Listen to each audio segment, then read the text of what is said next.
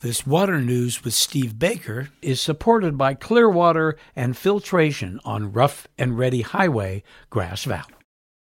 Well, it's time for Water News with Steve Baker. Colorado River, Steve, we've heard a lot of talk about it, and what I'm hearing is they're experiencing a really serious drought. How bad is it?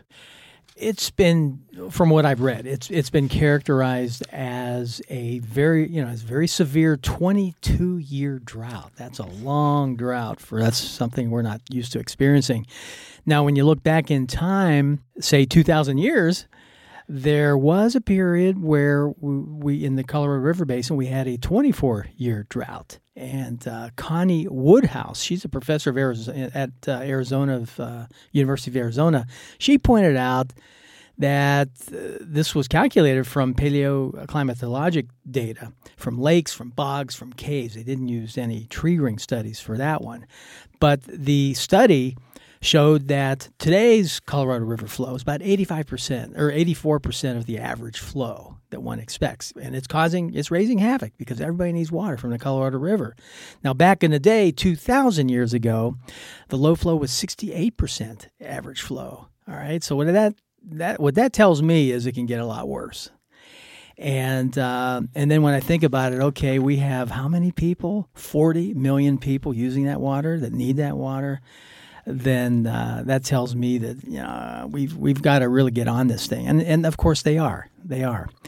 But as extreme as this sounds, there are also some extreme responses to what's happening today, and I really would never have thought that I would hear such other extreme responses.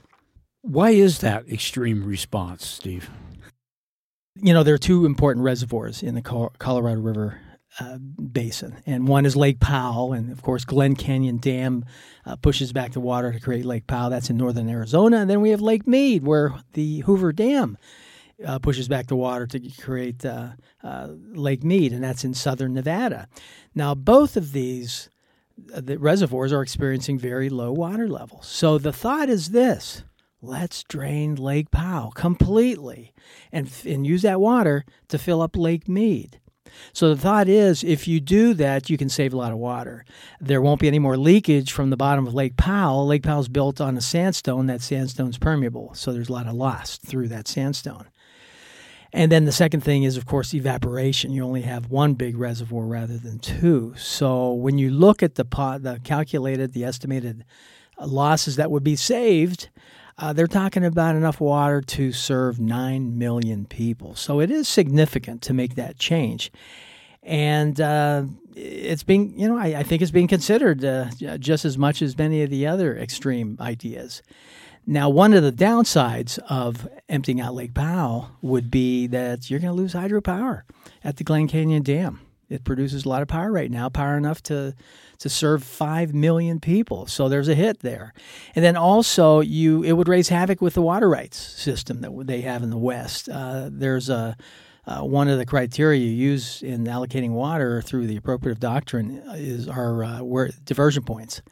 And, of course, Lake Powell diversion point would be going away to some degree. So not sure how that would be done.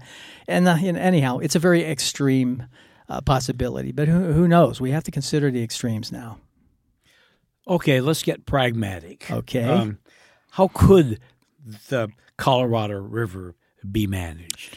Okay, these are some general ideas that I've heard and read about. One is, and I'm sure we're all used to it, live within our means, okay? What a concept, right? But the way this would work is you don't allow the reservoir or the groundwater bodies, the aquifers, to exceed the average flow that's experienced in the prior 10 years. So it's this 10-year bracket that you're always trying to be under that average. The second idea is to adapt our water use to what's going on in the reservoirs. So as the reservoir inflows change, so does our water activities. Okay, so I'm kind of in the moment type of thing constantly. The third idea is more of a transactional approach. It's you allocate water for all the regions and all the stakeholders, and then you set an annual flow goal. You decide on the amount of water that you're going to either consume or save or maybe trade with some other area. And then you decide how much of this remaining water, whatever's left over, how much of that you would put back into Lake Powell and Lake Mead. So that would be the third approach. Now, these approaches consider, both flow and volume. That's good. They divide the cutback amongst everybody, so everyone shares in the pain here. And it's all about adapting, adapting based on forecasting these actual flows. So it's a possibility, and we'll just have to see what happens. Okay, so let's take what we're hearing about the Colorado River and apply it to the Sierra foothills. And in that sense, maybe the Yuba River would be our local equivalent of the Colorado River. Is that an accurate look at it? We can look at it that way, of course. Yeah. Well, okay, two things. What should we watch out for? Okay. Well, the way you watch out for something is you have to monitor it. So are we seeing potentially damaging trends, say in water quality, in reservoir levels, in groundwater levels, those kinds of things? You need to have your eyes on the resources. That is the first thing you need to do. We are doing that to some degree. We need to do that a whole lot more. So, but that is very, very important. Now, as far as how do we respond to all this, what can we do?